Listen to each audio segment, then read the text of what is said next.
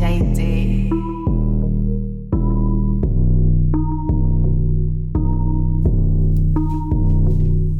Yo, my affection for my reflection is pretty low. I see a boy that isn't ready to grow.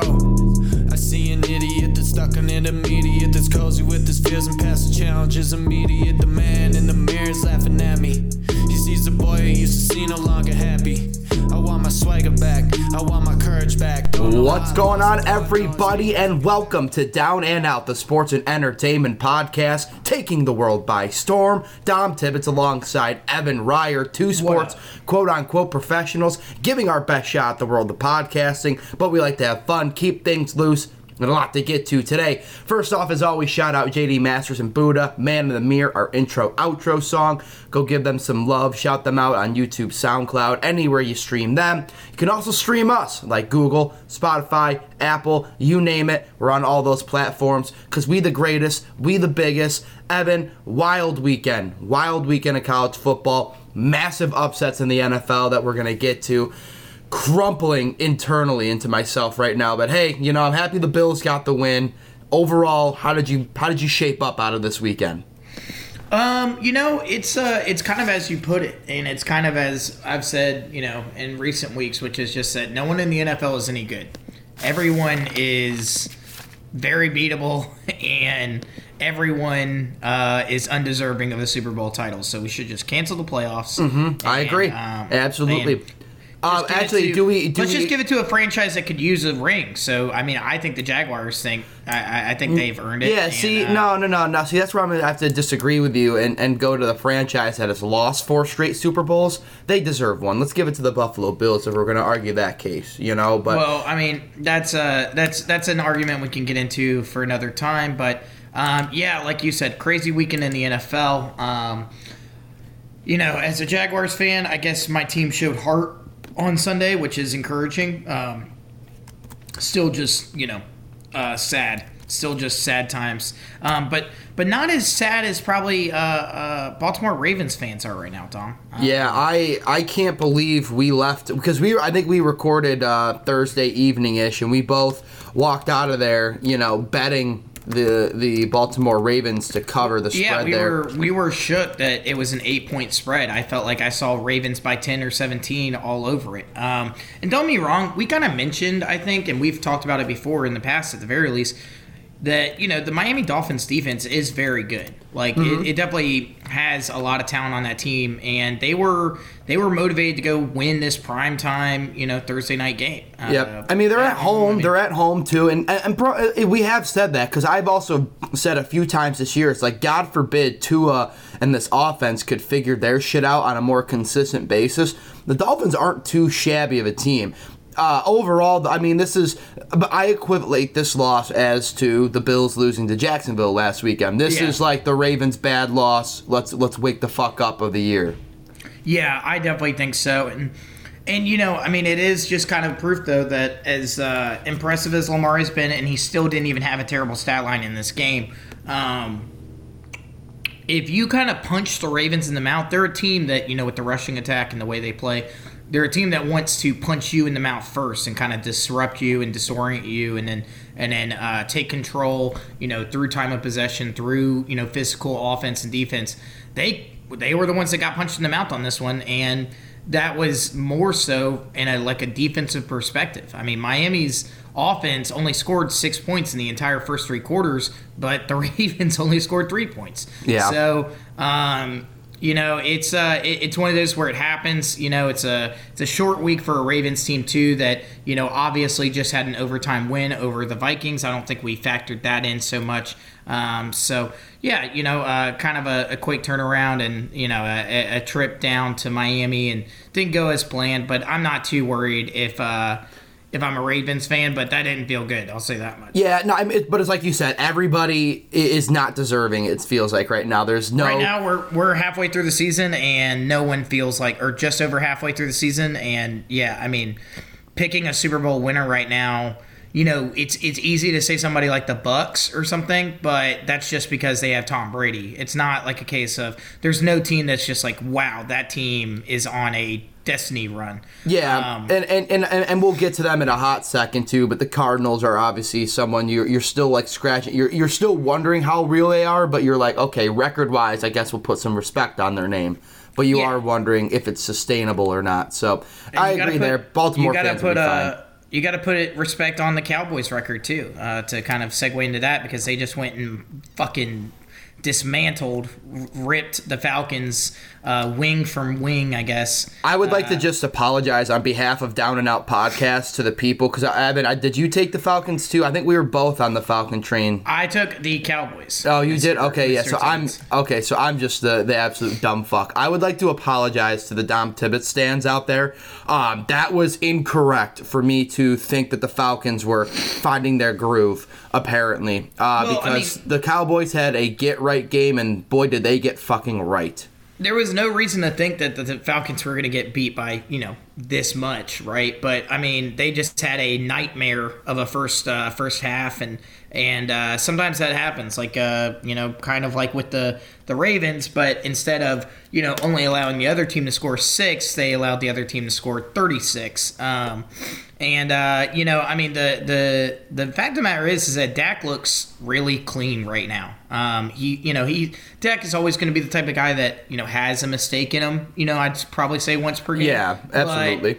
But he's about as clean as we've seen him since like 2017, I would say. Him and CeeDee Lamb are hooking up in a big way right now, and it's weird to think that Zeke is kind of taking a back seat at the moment, but even he's doing his job fine too. So it's I if there's any team I believe in, right now that's not like the Cardinals or Bucks. I mean, it's crazy. The NFC seems to have like 2 or 3 teams that you really do have faith in, whereas the AFC you're a little less convinced. But the Cowboys, especially if they're playing at home, I mean, their margin of victory right now at home is like something like, I think, like close to 2 scores.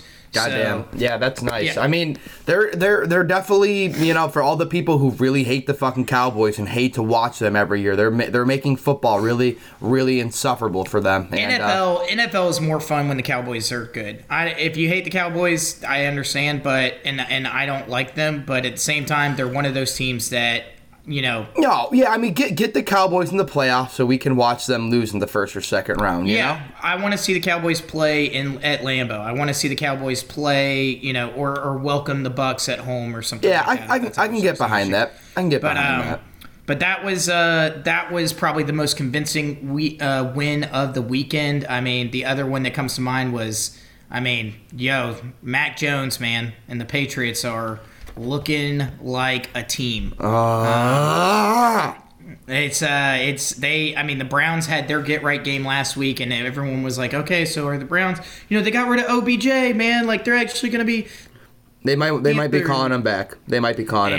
And not quite that is happening, because man, I mean, it's just the fact of the matter is that as long as Bill Belichick is a coach in the NFL, whatever team he's in charge of, aka until he retires from the Patriots, they're going to be good. Like, they're going to be competitive. Well, my biggest fear coming into that game when I picked the Browns, which is, we'll get to our records in a bit, but obviously, folks listening are hearing that I projected to have a terrible week.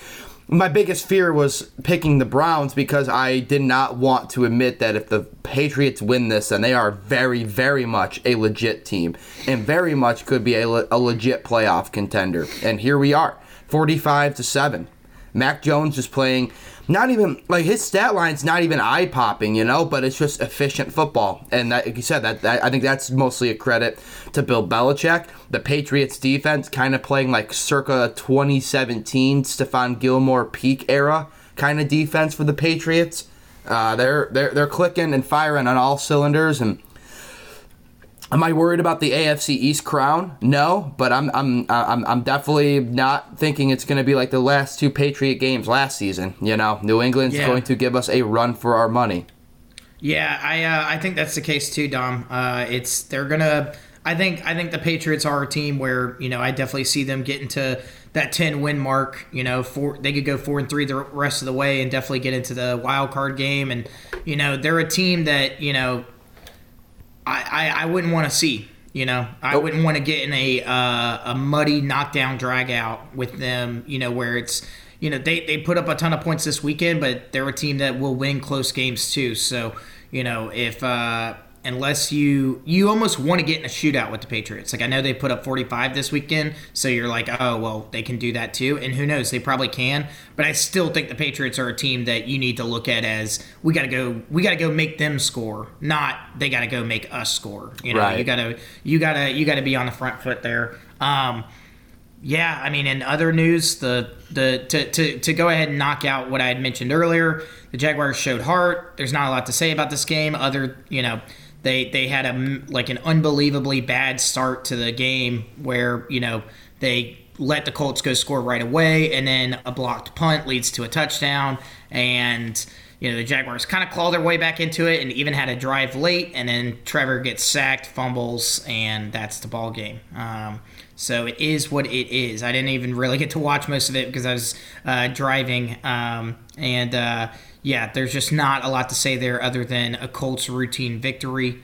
And then elsewhere in the AFC South, Dom, the Titans, man, they just don't lose. Like, they don't lose games. They don't win by a lot typically. They won by 2 scores against the Rams last week, but a lot of close games in that season so far. And another game where, really the Saints didn't even play badly. Like, Trevor Siemian looked good in that game. And Mark Ingram broke the franchise record, which is really fun, and got in the end zone. But the fact of the matter is that the Titans team they're not playing like a team possessed because they are good. It's not like they're playing above their level. But the way I would describe it is that they had a lot of pieces on the defense, especially, that they said, okay, these guys need to be what we thought they were, and they are. Whereas last year it was like, geez, did we waste money on these dudes? Yeah, absolutely. Did we waste draft picks? This year it's, oh, wait, we're clicking as a unit, and the offense does, it does enough, even without Derrick Henry, which is, it's crazy. But the Titans are going to end up, they just don't have a very hard schedule either. They still got to play. That's what I was about to say. Is like, that's the benefit of playing AFC South teams twice in one season. But I think this is one of the picks that I got right on this game, and I'm finally able to come into full circle and give respect to the Titans here because they're just playing good, efficient football, getting the job done. And let's not forget. And you mentioned it too, because obviously, the Saints have Trevor Siemian in there. I feel for the Saints in a slight sense because I feel like the Saints have had a very, very hard schedule. It feels like every week we're talking about the Saints playing against, a playoff contender or a team that they win or lose by like 1 score or less by, So it's something I feel a little bit for the Saints because I'm like, damn, like this team just cannot catch a break right now. But in that same token, though, like the Titans are they're a team that is really in control of this AFC crown at this point. I would probably be able to look at their schedule. I'm not looking at it in front of me. Could probably look at the Titans schedule and find 1 or 2 more losses, but in the AFC, like right now, you got to be thinking that they're the clear-cut favorite to take the 1 seed. They've got the Texans twice. Oh, still. Brother! They've got the Jaguars once. They've already played the Colts as much as they're going to play them. And then Patriots, Steelers, 49ers, Dolphins. So between the Patriots, Steelers, and 49ers, I'll say there's at least a loss in that 3. But games against the Texans you look at as we should go win these. The game against the Jaguars is at home, so there really should be no way there. You got to go on the road for the Patriots and Steelers, but Mike Vrabel revenge, the Bill Belichick and Mike Vrabel reunion game. So there's right now I think there's a loss in that schedule. And there might be 2, but I don't really see more than that. So that's to say you're right. They will probably end up getting to the unless they just kind of collapse, which it's possible. Maybe they're just they're using all their fuel that Derrick Henry's gone and then run out or whatever. But yeah, right now Titans are they're a complete team. They don't have a ton of stars at the moment. AJ Brown's a great player and they've got some great defensive pieces, but they're just playing as a complete team, and that's all you can ask for. Meanwhile, your Bills got back on track, Dom. Yeah, that felt really good. Even though everyone's gonna be like, it's the Jets, Dom, relax. No, if you weren't there at TIAA Bank Field watching your team lose by a field goal in the 9-6 game to the Jacksonville Jaguars, you weren't there in person. I was. So yeah, it felt great to watch us. In particular, just the defense, just like ruined Mike White's career in one game. Like that was just blissful. I played the Bills defense and I don't regret it. I bet that was a fucking great move. I also played Diggs and don't regret that one bit either. Yeah, which is finally like, let's talk about Diggs for a hot second here. Brian Daboll finally figured out this recipe that, hey, we have an elite wide receiver 1 on our team. We should get him the ball more. And like by getting the ball, let's at least throw it in his direction a little bit more. And let's see if that works out. And it fucking did. So moving forward, the Bills offense has no excuse now not to get at least double-digit targets to Stephon Diggs every game. It is the best thing to come out of that receiving game, and it's a way to help supplement our very shaky yet building run game. It was promising with all the talk about the running back group coming into this week for the Bills. It was very promising to see the run game kind of pick itself up a little bit and build a little bit of momentum. Here's a name that you'll forget about: Matt Breida.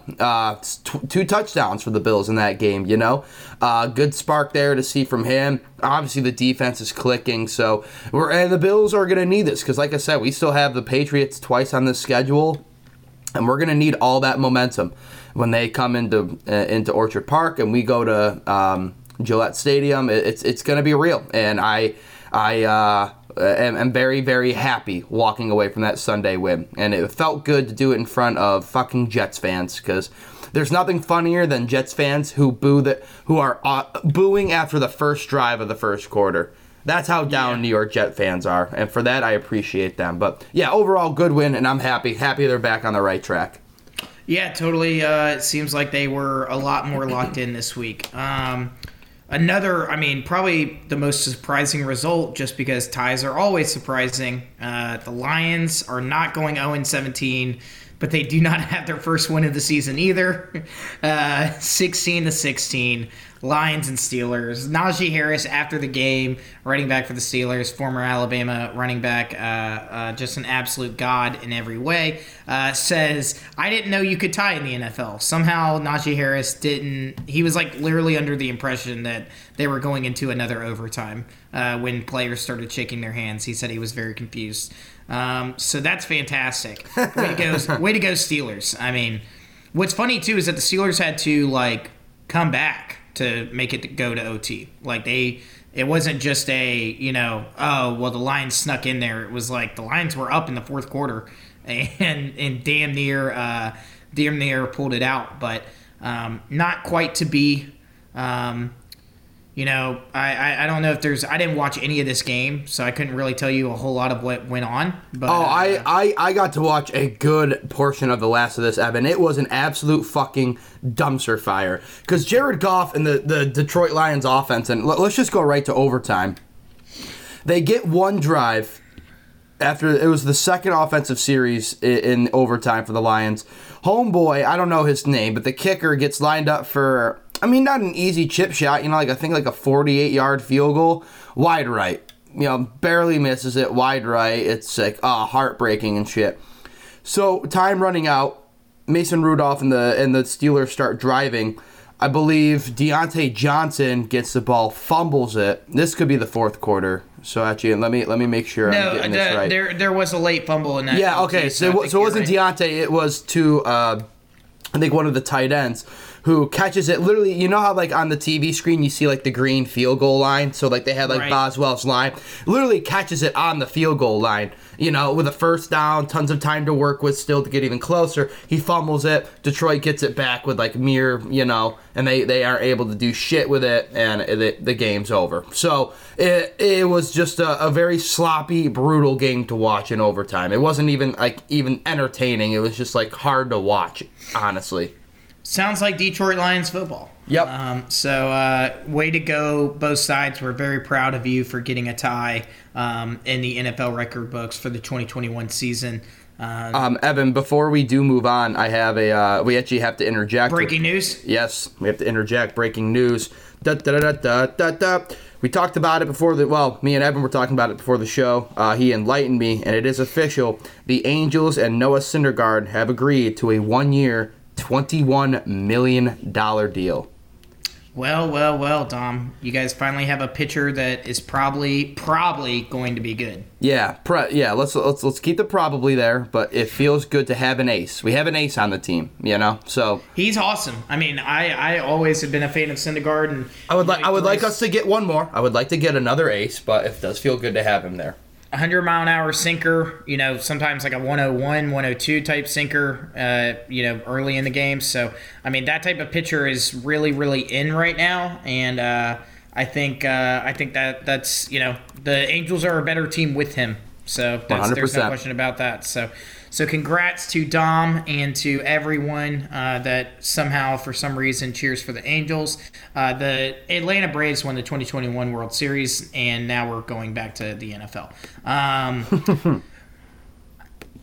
The Tampa Bay Buccaneers did not win the 2021 World Series, despite their best efforts. Instead, they lost to the Washington football team this past weekend. And, we were kind of talking about the NFC South, like you were talking about, like, oh, man, like, there's the Saints have such a tough schedule. Like, the entirety of the NFC South kind of has one. Dom, the Saints are 5-4, but they're one game back because the Bucs are only 6-3. I mean, the NFC South is very much not over. I mean, the Falcons are 2 games back at 4-5, and you kind of have to think that they've got a lot of work to do. But as we'll get to in a second, too, the Panthers are 5-5, a game and a half back. So between the top and the bottom of the NFC South, 2 games separate the teams. And that's pretty wild.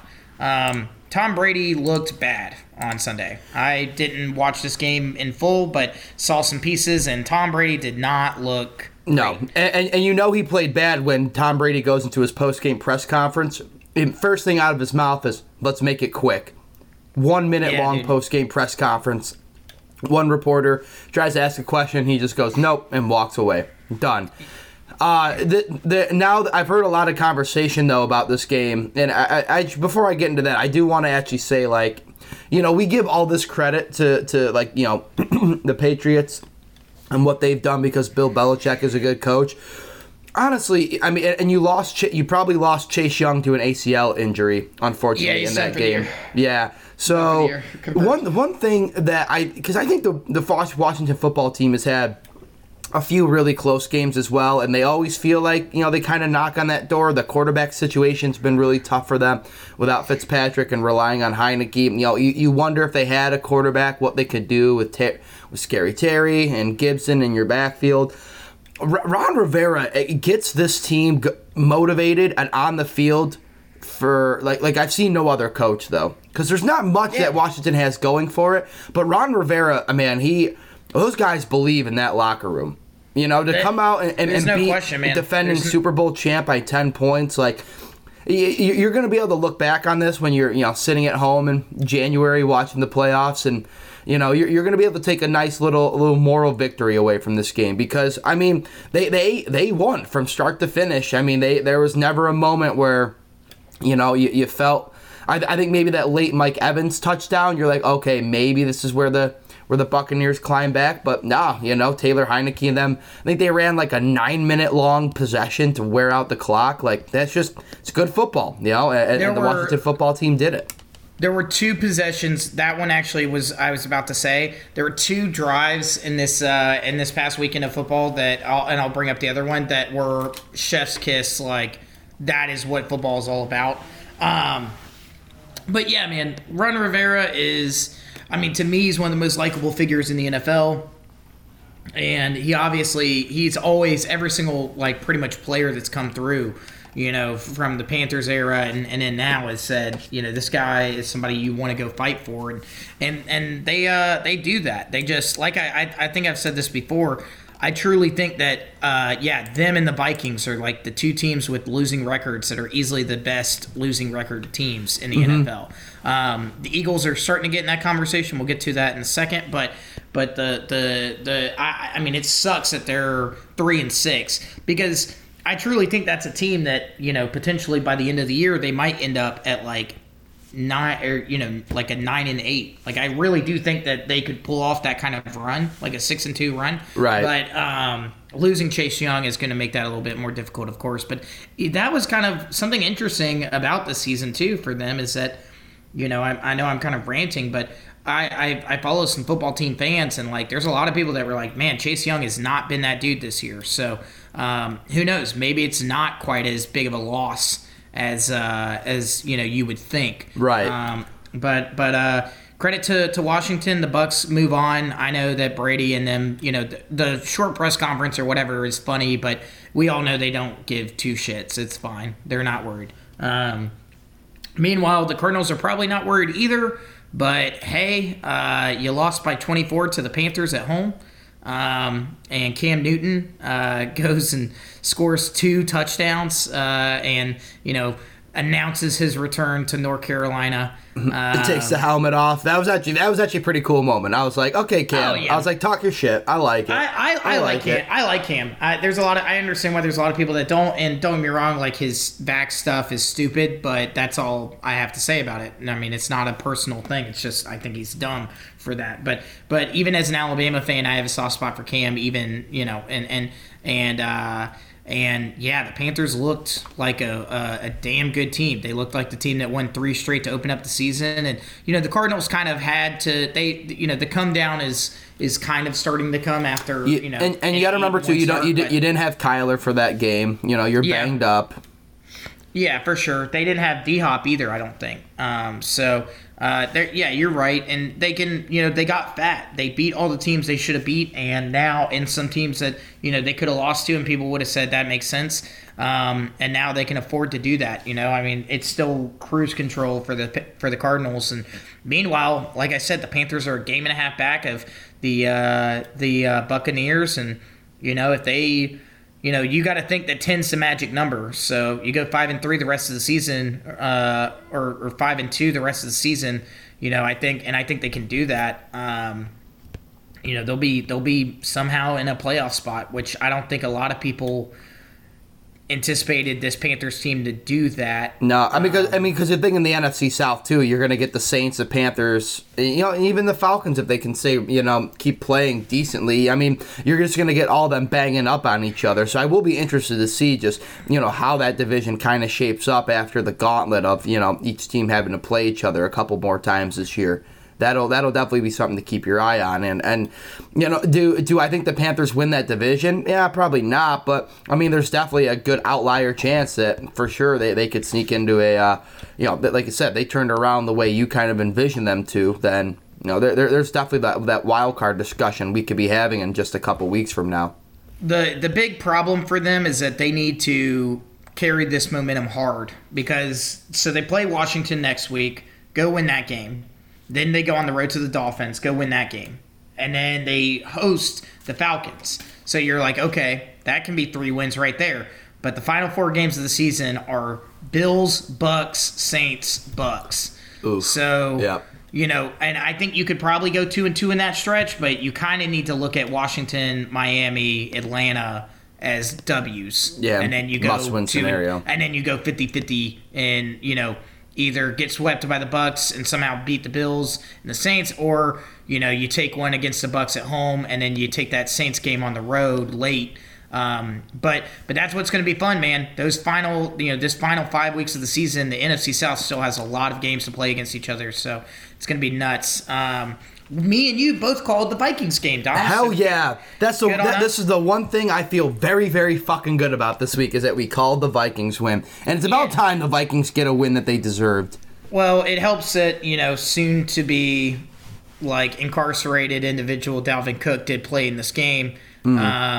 But I mean, hey, you play with the players you have, and like we said, I mean, the Vikings played nothing but close games. They've lost some heartbreakers this year, but the Chargers are still not a team that are convincing when it comes to winning close games or getting over the hump. It's crazy because it's like week 4, week 3, we were sitting there going, holy shit, the Chargers are fucking elite. Like, I remember thinking to myself, like, oh my God, the Chargers are good. As good as Justin Herbert is, we kind of have to remember that, like, that team, like, some of the pieces around him are very familiar names, but they're really not, like, I mean, Keenan Allen is no longer in his prime. Keenan Allen has lost a step. He's still a very good receiver, but he's definitely, past it a little bit. Yeah. The defense has got some names on it, but it's not overly impressive. I mean, statistically or just, talent-wise. And the Vikings, I mean, probably tit for tat have a better roster, straight up. Justin Jefferson continues to do his thing. And Kirk Cousins didn't lose the game. So, I bet he tried to. I didn't get to watch this game, but I bet Kirk Cousins did try to lose the game. I bet he did all he could. No, I didn't really get to watch it either. But, Justin Jefferson had a huge day receiving, not even scoring, like you mentioned. It's just, I think that's kind of what you could see with the Vikings long term. I think they've already dug themselves kind of in a hole, and they are just the Vikings at the end of the day. So, do I envision this kind of spawning into something greater? No. But, again, moral victory that you hang your head on, when the season comes to an end. The Vikings are another team that, I could see a reality in which they go peel off, like, 3 or 4 wins in a row, and then we're talking about, like, a 7-5 Vikings team that, we think actually has good, good wild card chances. As much as I would like to see it, I don't think the Eagles are going to be that team. However, they are 4-6. They are 4-2 on the road, and Jalen Hurts looks like he's getting better each week, which is exciting. There were a lot of people that, I think it was even us were kind of like saying in the first few weeks of the season, it was like, I don't think Jalen Hurts is that dude. I don't think it's going to work out. And it seems like they're committing a little bit more to that style of play that and he's playing better in general, but it seems like they're trying to commit more to actually adjusting to the type of quarterback he is.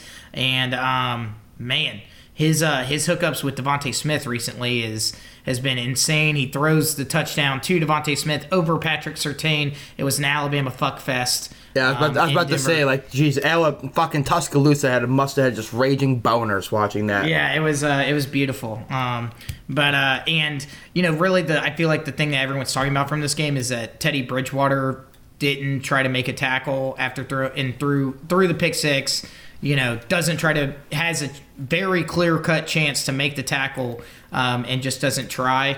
I call that PTSD from that concussion that he suffered when he was in Minnesota. I think Teddy Bridgewater was like, I don't get paid enough, and I don't want a chronic CTE when I retire. Yeah, it was very odd though. Like, I actually didn't get to watch it until last night. It's a rough look. Very much so.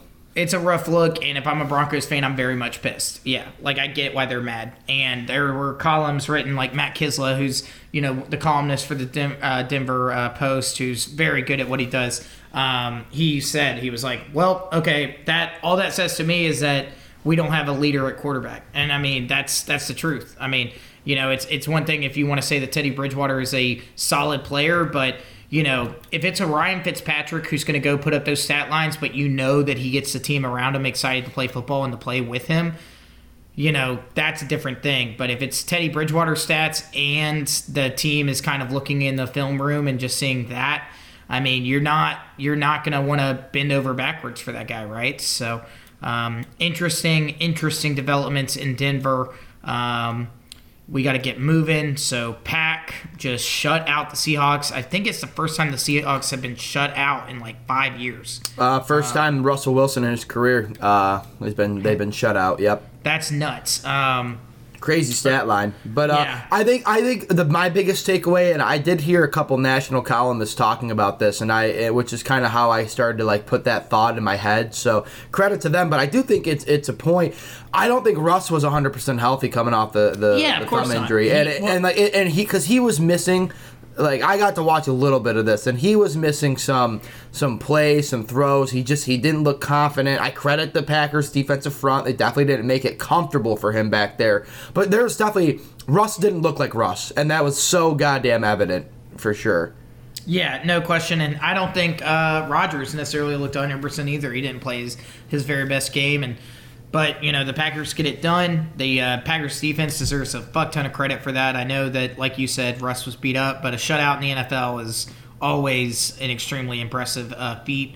And A.J. Dillon proving that, that's why they drafted him. Because Aaron Jones goes down, and A.J. Dillon steps in and has a nice little day, and Dom Tibbetts sat A.J. Dillon on his bench. Way to go, homie. Meanwhile, the Chiefs have their get-right game. I threw big money on the Chiefs covering the spread in this game, and I was not disappointed.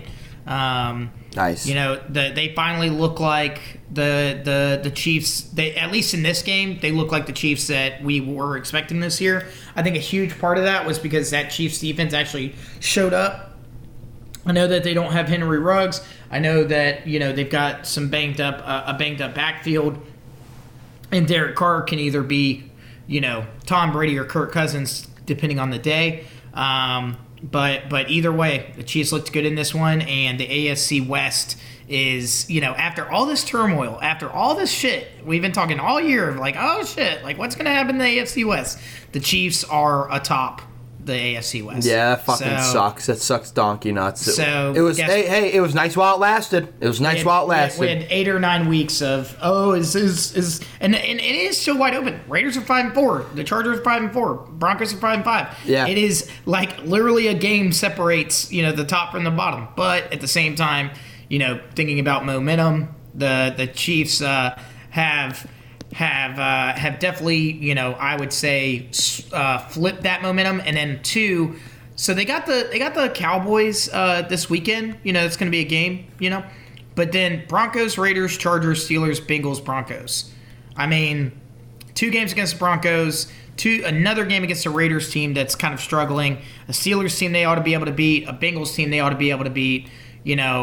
Chargers game might be tough, but on paper it doesn't sound the easiest. But if you're going to get the Chiefs that we saw against the Raiders and the Chiefs that play like they have the last couple seasons, like there actually is no reason for me to even be like, yeah, they probably don't lose a game there at some Chiefs point. Cowboys at 4:25 on Sunday is going to rock. Flex it. Sunday Night Football. Flex it. I don't think they will. But that. When can you start flexing? I think we're going to start getting those flex games here pretty soon. I believe week 12, and we're in week 13. And I think we're in week 12. So, and then last but not least, the 49ers curb stomped the Rams last night. I'll take things I didn't see coming for 4,000, Alec.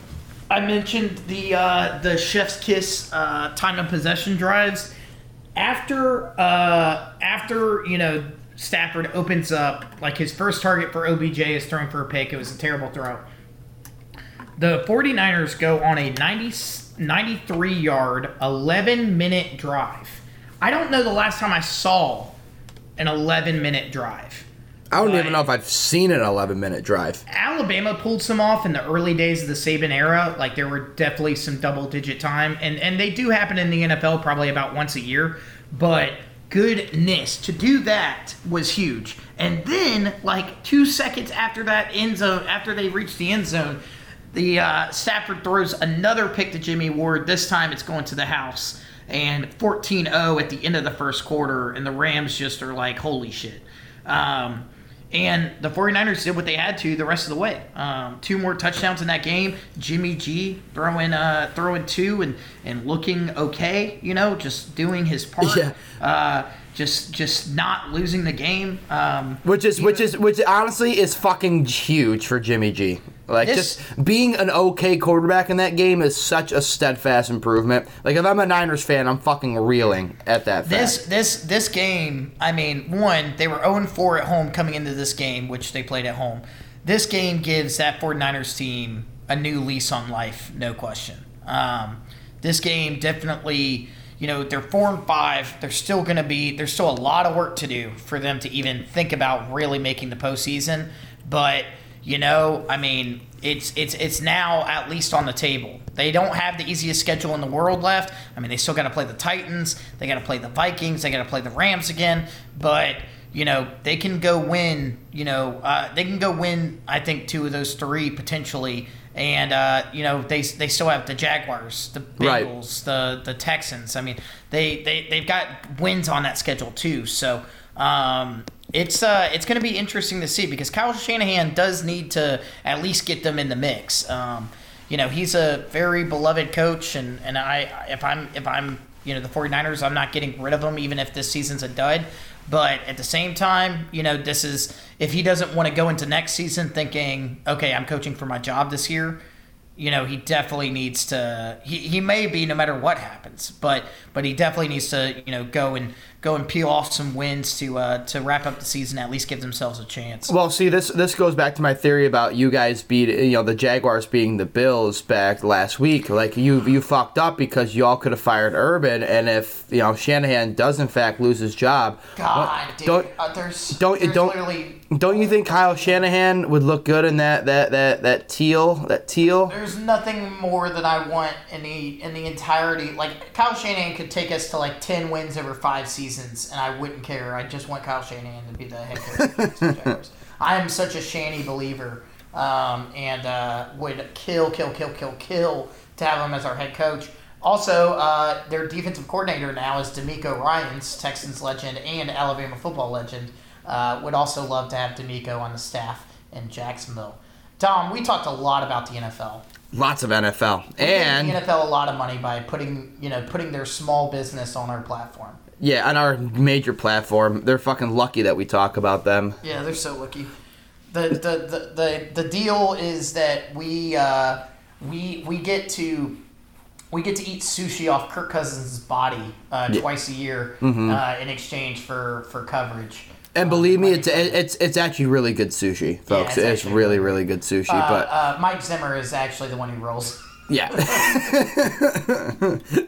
he's actually really, really surprisingly good at it too. It's actually scary. There's no financial compensation, so that means we need to go take money from you guys, aka by forcing your ears to listen to an ad or two. And we do that by going to the cash grab. Dom, we do. You start up the car and take us there. Vroom, vroom, baby. When we come back, folks, after the cash grab, we've got college football and a little college basketball talk to get to. Yeah. They're playing basketball, baby. Maybe even Dick Vitale makes a surprise appearance. Who knows? But we're going to the cash grab. Down Out will return right after this.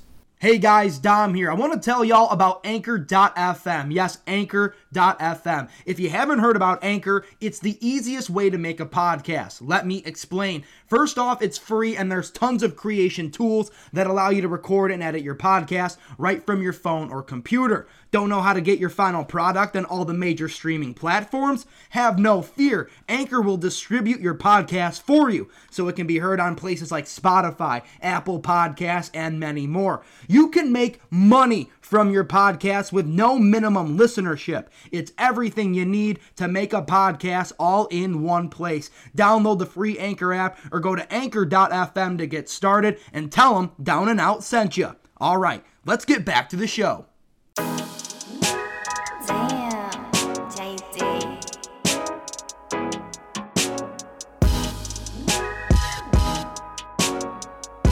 Welcome back. Thanks for sticking with us. Second half of Down and Out is underway, and we begin with a tumultuous weekend of college football.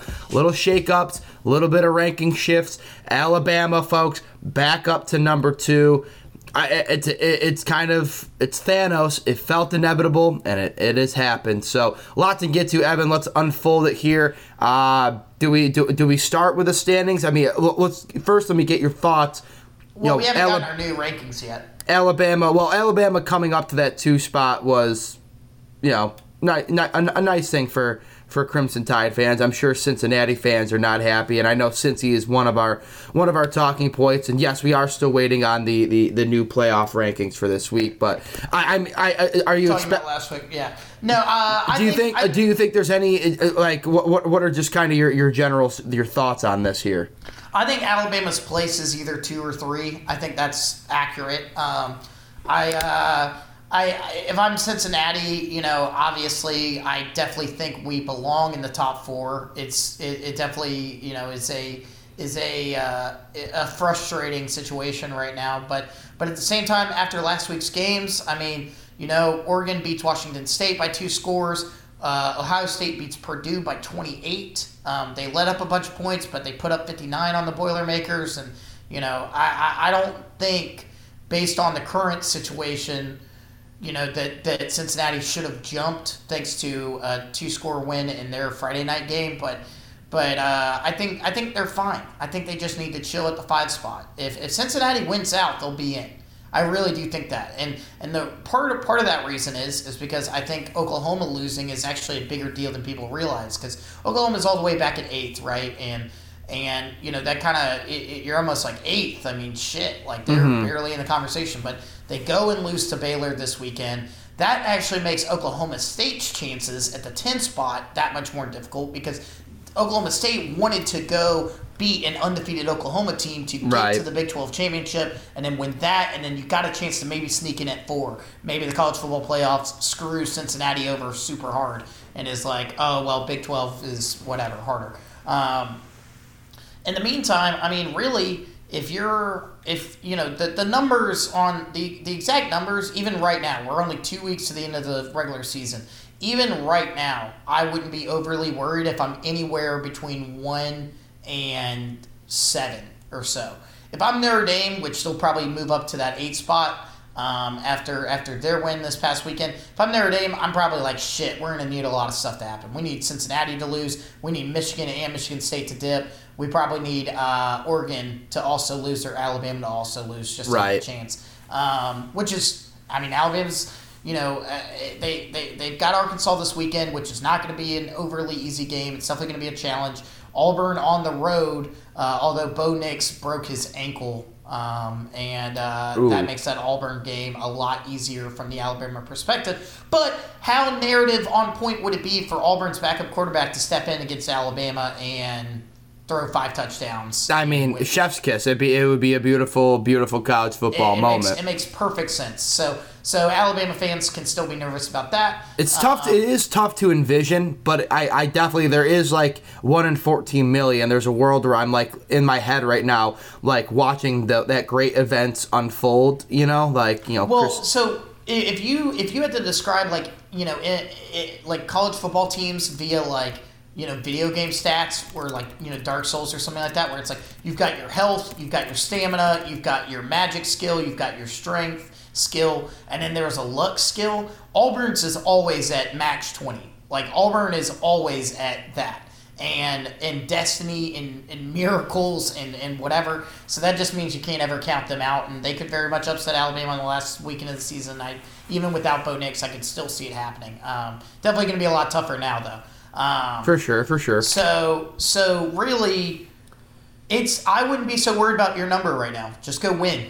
Like I bet that's what every coach tells their team. It's kind of cliche when they but I want to just make the counterpoint though for what a Cincinnati fan must feel and what the Cincinnati team must feel is you do have to be sitting there wondering, and I think we've both talked about it, Ev, is there's a good chance when Michigan State, Ohio State plays, Michigan could be Ohio State. You wonder what that does with Michigan. If Michigan were to win that, does that bounce them up, right? We both kind of think that Oregon is a team that we think will lose at some point, right? Which will help. Let's just say for all intents and purposes right now, everybody just wins out, including Cincinnati. What I would be fearful is that nothing changes and that you can be an undefeated team and be still at the 5th spot and not sneak into the top 4.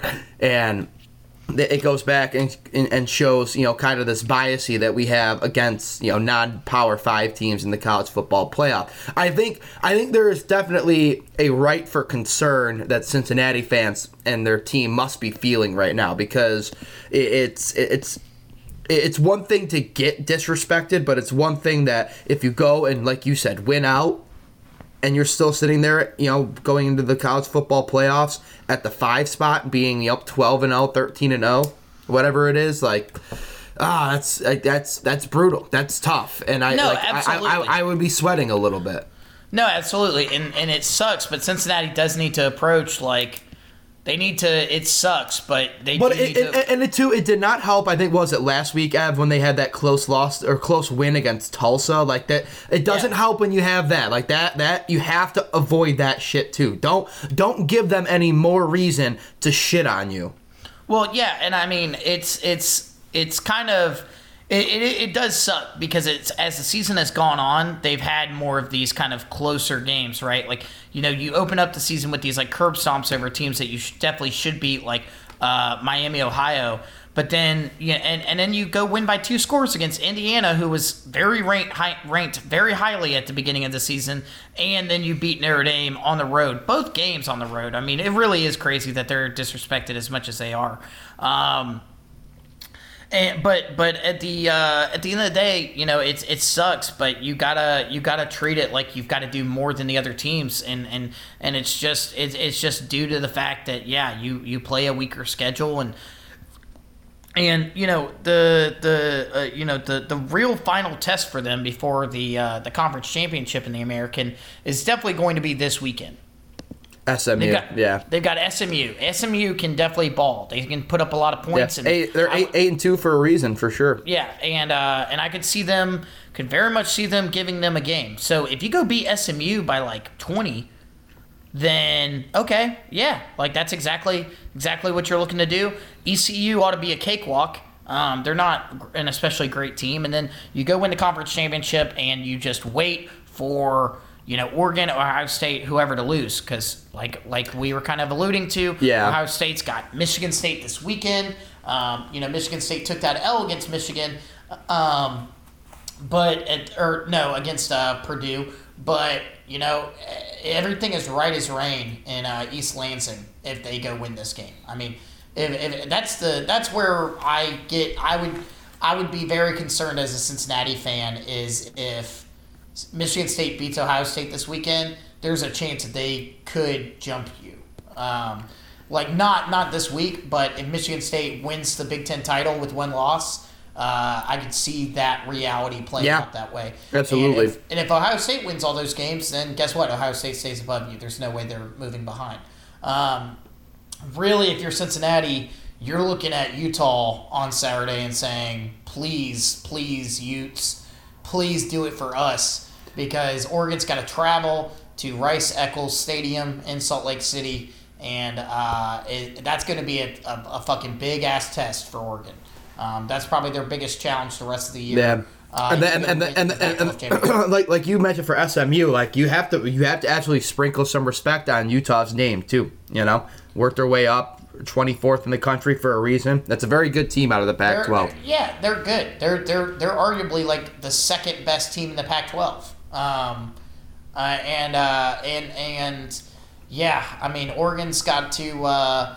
If Oregon plays a super tight game against them, it doesn't hurt them so much because it's a ranked team that people respect. Now, if Oregon plays a couple tight games in, let's say, the final week of the season against, and then maybe in the Pac-12. There's a scenario where I could see that, but I doubt they would get penalized for winning the Pac-12 by a tight margin.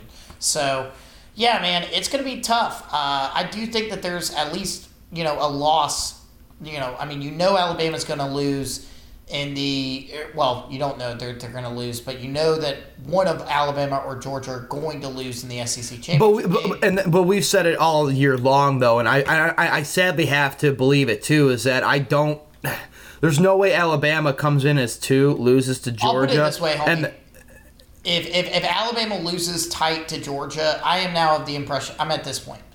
If Alabama loses tight to Georgia in the SEC championship game at the 2 spot and Oregon, Ohio State didn't lose, I feel like Cincinnati has to be in there. I feel like I do too, but I don't believe the committee is on our level right now, though. I think they are. I think that there's a lot of drama there and there's a lot of whatever, but if they put in a 2-loss Alabama team over a Cincinnati undefeated team, then, I don't know. So Cincinnati obviously has to be rooting for Alabama to lose that SEC championship. Yeah, because I think if Georgia loses to Alabama in a tight game, I think they stay at 4. I think they put in a 1-loss Georgia over Cincinnati. Without a doubt. But But yeah, so if you're Cincinnati, you're kind of rooting for Michigan State to win this weekend, but you're also then rooting for Michigan State to lose the Big Ten. Really, if you're Cincinnati, you need to look at Oregon as the team that's got the best chance to lose a game, and kind of root for that to happen. Or if Alabama loses to Georgia in the SEC championship game, Alabama loses by I think if Alabama loses by 3 scores, it's Cincinnati all the way. There's no question. But if Alabama loses in overtime or loses on a last-second field goal or something to Georgia, that's where it becomes a conversation. Otherwise, I think Cincinnati's in if they win. Okay. But hey, I want to say that was courageous of you to go against your alma mater and your team. That was courageous. Alabama fans are looking at this team right now and saying this ain't it. Alabama fans are well, to be fair, you have actually said that a few times this season. So I think Alabama fans, they obviously want to win the national championship. We do every year, but this is one that this is a season that just by watching the games that they played this year, you would say to yourself, I don't know. I mean, I went to the New Mexico State game this past weekend, and Alabama should have been down 7-3 to open up that game, or potentially more. They had a very, very slow start, and by the end of the first half, they were leading by 48 points. So it is what it is, but at the same time, I mean, even that as they go on to win 59-3, right? But it's still one of those things where it's there's just something about this team that's not quite there, at least not yet. Who knows? Maybe it clicks. Maybe the next couple. You win big against Arkansas. You win big against Auburn. You go into the Georgia game with momentum and feeling good. And we're back to normal, I guess. But I think this team's got some things to overcome, and I don't know if they will this year. So it is what it is. I guess Michigan is waiting in the wings to maybe whatever. But Michigan needs, in that case, for Michigan needs help. Michigan needs Michigan State to lose to Ohio State, and then Michigan needs to go beat Ohio State. Right. And Notre Dame needs to lose a game. Oregon needs to lose. Yeah, it sucks because I would love to see Michigan sneak in there too with Cincinnati. In some dream world, right? It's so crazy for Michigan to be in the playoff. That would just be I don't even know. John Harbaugh will get a lifetime contract. They're like, this is what we got him for. This is what we waited 10+ years for. Yeah, and also how hilarious it would be to watch Georgia beat Michigan by 30 points. Yeah, yeah. I mean, it would just be so funny to watch that. I mean, I kind of think that's what's going to happen whoever Georgia plays in that 4th spot. If it's Cincinnati, I think they beat them big. I think if it's Michigan, they beat them big. If it's for some reason Oregon or Ohio State, I think they beat them big. So, yeah, man, we will see. We've been enjoying the burn of the season. The past 3 or 4 weeks have really started to shake things up and kind of paint this final picture. But I still feel like we've got some drama and some upsets. Obviously, we have some drama coming, but I still think that there's some chaos to be had. Meanwhile, we're at the very beginning of the chaos in college basketball because we're 2 to 3 games into the season. Yeah, yeet. Donathan, what are for our loyal Syracuse listeners out there, what's the vibe? I think they came away from the Drexel game this past weekend feeling good, but you looked at that game you saw some flaws, right? You saw a team that came out in their first game and shot just lights out.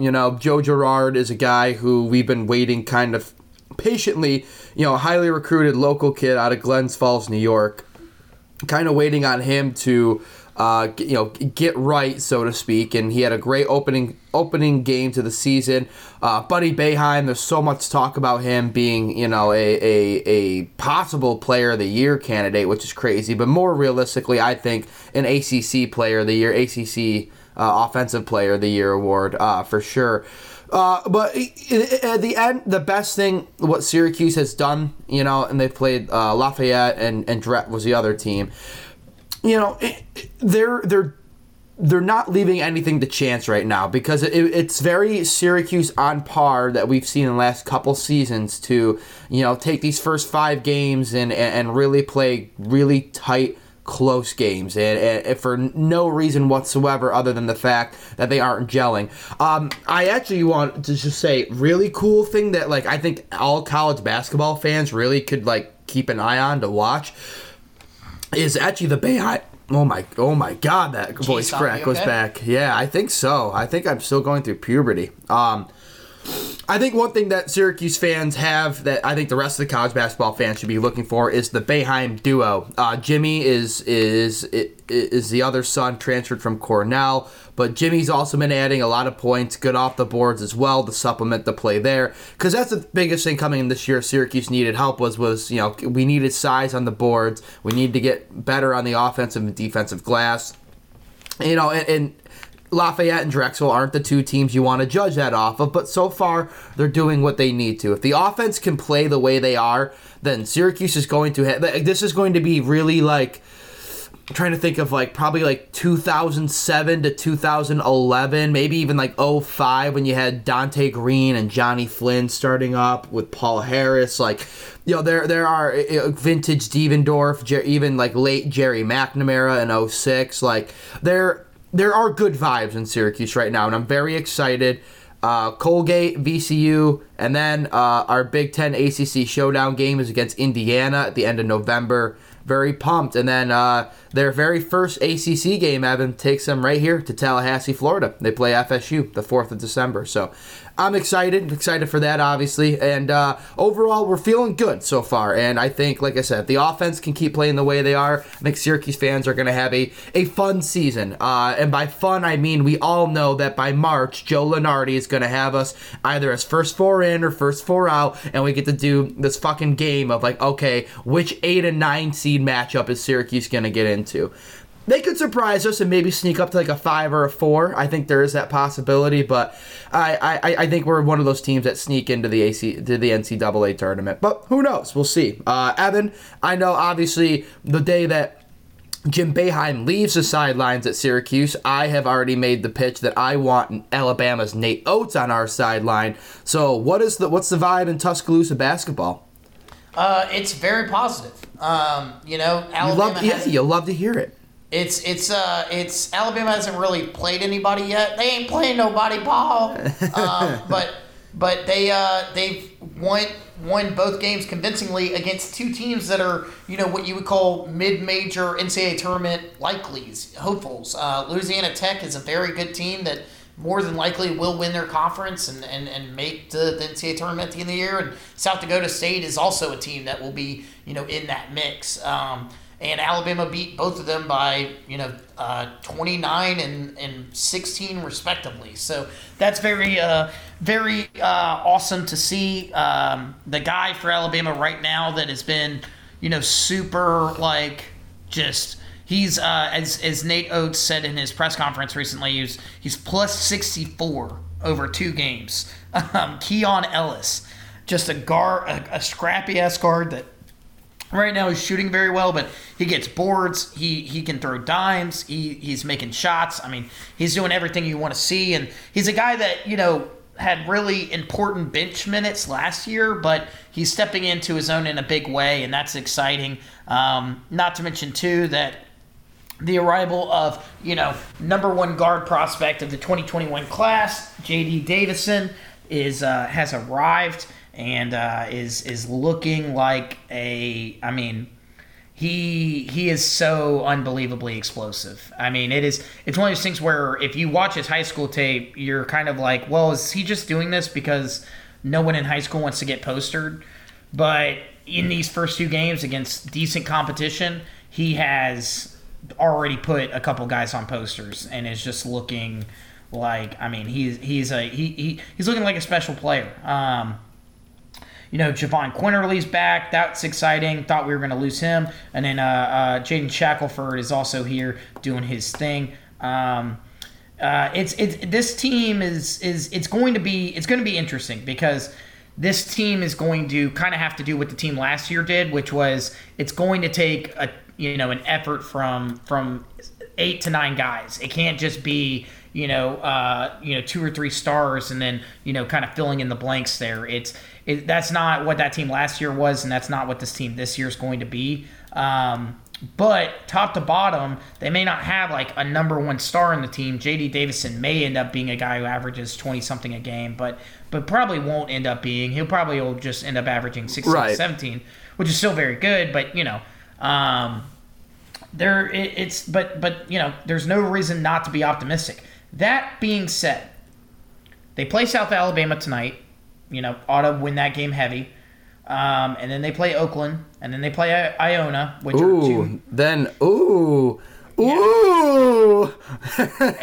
What a game! The 4th of December for you guys. I'm looking at that right now. And then you get to December, and you play Gonzaga in Seattle, and then you get a week off, and you go play, or you welcome Houston, and then you play Memphis. And they loaded up that out of conference schedule. I mean, every single team they're playing, even if it's not a Gonzaga, is a pretty solid team, pretty much. They said we're not going into the SEC tournament with a lightweight. We're gonna go in or to the SEC regular season with a lightweight schedule. We're gonna go in full blast. Mm-hmm. And those 3 games in a row will tell us a lot of where that team is in the moment. I don't think they beat Gonzaga, but I definitely think they ought to give. I mean, put up a fight. I mean, you got to think about it. Back-to-back Final Four teams, like, on the schedule. Yeah. Gonzaga in the Houston is such a wild one, too. Calvin Sampson game, baby. Yeah, it's exciting to know that Calvin Sampson will be in Tuscaloosa, which, hey, that game has a 10 p.m. tip-off. What the fuck are we doing, ESPN? What? That's gross. Yeah. That's gross as a motherfucker. And then, you get into the SEC, and the SEC schedule is crazy, too, because in those first... the SEC is very good at basketball right now, but the first 3 or 4 SEC games includes Tennessee ranked, Florida ranked, Auburn ranked. And then you get a little bit of a breather before they play Baylor later in the year, dude. They played Baylor in that Big 12, game, in the crossover game. I mean, they have an unbelievably tough schedule this year. Yeah. They're going to be a team that probably has like 5 or 6 losses, but might be in the top 10, at the end of the year. So it's definitely exciting times, but it's one of those things where right now it's all about just winning these games that you're still the better team in, and then hopefully you get to Gonzaga and you're feeling good about yourself. But it's college basketball is exciting right now. I mean, there hasn't been anything too crazy. We had that super fire Duke Kentucky game to kind of open up the season, and let me tell you, Duke looked really, really good in that game. I kind of said that last episode, but Duke is a team that to watch out for, I feel like, and I think the narrative of Coach K's last season and all that stuff. I feel like this might be a Duke year where we don't see them get knocked out by Winona State and right. in the opening round of the NCAA tournament. I feel like this is a team that might get to the Final Four, which, Dom, I think we should wrap up the show by doing our long shot first week of the season. I love that. Final Fours. I'll let you go with your one, and then I'll go with my one. Okay, so I took the word long shot very literally on this, so I just want everyone to know that, I'm doing this knowing that, probably none of these teams are going to get there. Believe in yourself, Dom. But, yeah, let's just talk about first the fact that I wanted to mention this with Syracuse, Evan. Syracuse is not the best team in the state of New York. Oh. Did you know that? I can admit it. Do you know who the best team in the state of New York is, Evan? It is my second college choice that I decided to not go to after I got out of community college. It is the 22nd ranked St. Bonaventure Bonnies out of Olean, New York. Holy shit, Dom. In the Final Four. Yep. St. Bonaventure in the Final Four. Oh my God. Let's just do a long shot there. Let's manifest that fucking energy because I would love to see that there. Let's get serious, though. And let's go to the next ones. I would love to not see this team in there, but Jay Wright and Villanova, man, they always just have a clear path, and they're playing really well. They have a lot of seniors coming back. I've read up a few things about them, and Villanova to me seems like a team that could very much get into that Final Four. So I've already kind of fucked myself, but let's give me Villanova versus St. Bonaventure. Man, we talked about him so much. I actually, like, being a Nate Oates fan, I want to say Alabama, but I'm not going to. So in that same vein, I'm going to keep old John Calipari vibes, because that's how I remember John Calipari was being a Memphis coach. So I'll take Memphis. Take Memphis there. They had a bunch of good recruiting classes recently in the recent years, so that's all finally coming into fruition. And then, oh God, who would I want? Who would I... do I take? Yeah, probably. I guess I'll take Gonzaga just because they'll be there again. So yeah, give me Gonzaga, Villanova, Memphis, and St. Bonaventure. I love it. That would be an amazing. That would be fucking unreal. The Bonaventure pick is a homer pick for sure, but I'll stand by it. I'll defend it. It would be amazing. I'm about St. Bonaventure, a fourth, kind of the team. I'll go ahead and say, though, that I do have two teams that are outside the top 10 making my Final Four. It's partially because of they're coming from, different regions and conferences and stuff. But I think Oregon is going to be another, just like they were in the NCAA tournament last year, just like they were last season. They're going to be a team that puts up a lot of points. They didn't lose a ton from last season, and the Pac-12 is not a bad basketball conference, but it should be one that they get into. I got not just one Pac-12 team, not just Oregon making it done. Oh boy! I got UCLA also doing it. You didn't include them in the Final Four, and I can see why. But that UCLA team is playing like a team possessed. I know you like Villanova, and I think Villanova will be just fine. But UCLA got that huge test to open up the season against Nova, and they handled it pretty well. And I'm convinced right now. So I've got Oregon and UCLA making it. I also have Ohio State, not Michigan, not Purdue, not Illinois. Oh, you're falling. I think you're just falling for the Ohio State trap, like they always do. I'm falling for it early, buddy. I'm falling for it. Yeah, because they are a team that will always get you to the Elite Eight, but never the Final Four. I believe in that Ohio State team. I think what's kind of, they also haven't necessarily played anyone super impressive to open up the season. In fact, they almost lost to Akron to open the season. But in those two games since, they've kind of woken up, put up a lot of points, and I just think they. I think EJ Little is kind of a guy that, the more I hear about this dude, the more it seems like he.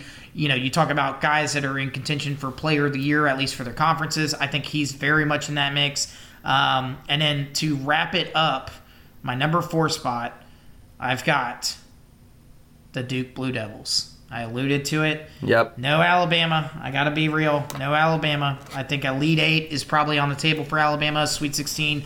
But I think the Blue Devils get there, and no Gonzaga either. I feel like I know that's another kind of what. That's a tough one. I just like they to me, like they've just reloaded still, and there's so much talent on that Bulldog roster still that you have to throw some respect on their name.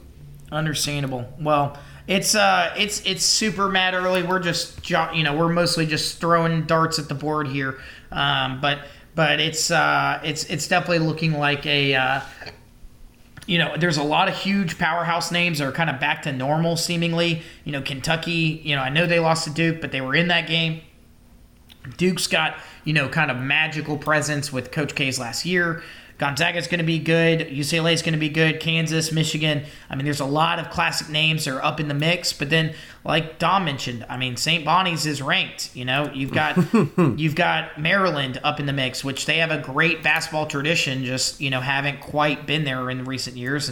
And the SEC has 1, 2, 3, 4, 5, 6, 7 Yeah, 7 teams ranked. Yeah, Florida's a really good school. Saw them beat Florida State at home this past. Well, got to cover that and talk about that on Sunday. But Florida obviously they looked good. Houston, hey, Calvin Sampson, love again. Houston's always going to be in probably that Sweet 16, Elite 8 conversation as well. Curious to see how far they go. Hey. And let's flash back to 2005 real quick, Evan. Illinois sitting top 10, God, I haven't said that in a long time. I think Illinois is going to be very good and in the mix down the stretch too. But at the same time, like I said, I'm biting down on Ohio State early.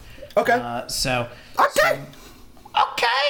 I think with that said, we need to get going, Dom. Yeah, I think that just about does it. Wraps up our show for today. But folks, we thank you as always for tuning in. But hey, Evan, we can also share how they can go follow us even when they're not listening to us through their beautiful headphones or car systems.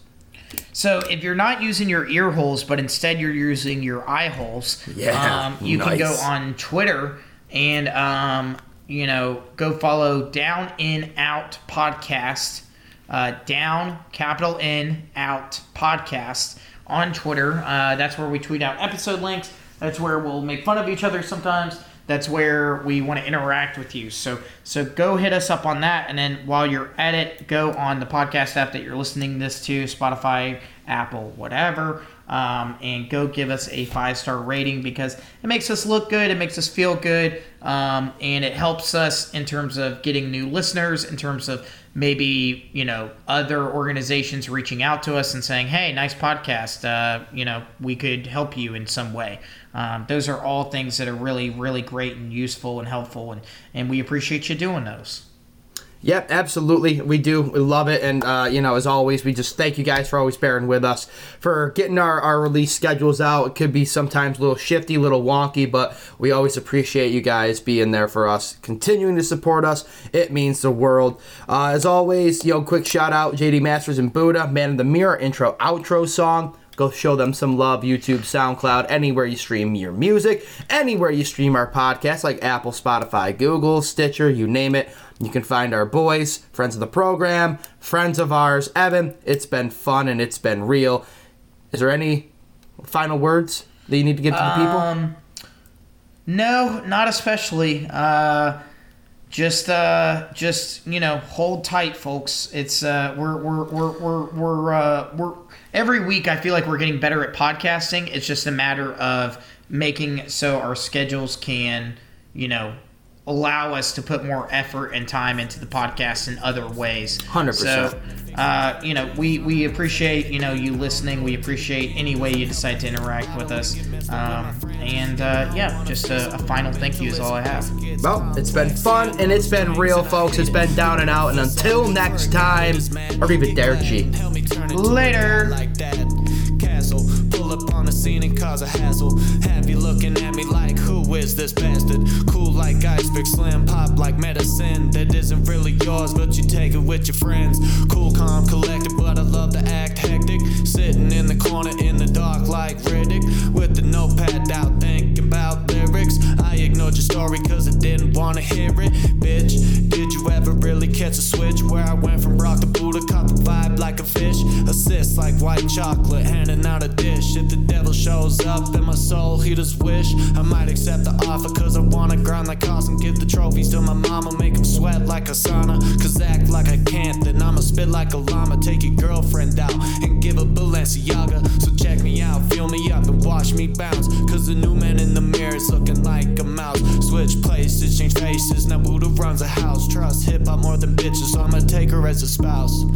Or at least a concubine. If in front of my God feel divine, I'ma grab it like a shield and I make it shine. Cause when I'm polished, I'll abolish if you cross the line. That's how I am feeling. Keep growing like a giant, go through the ceiling. Man in the mirror, doubled up, now you all the fuck. We go akimbo when we stop blazing. Boom, boom, pow, pow, what you gonna do now? Especially when I bring the energy like it's a powwow. Besides, find a mirror, paint your face, cause you a damn clown. Look around, only one that is, and I'm a wagon now. The name is Buddha, bitch. Damn, JD. Look around, only one that isn't on my wagon now.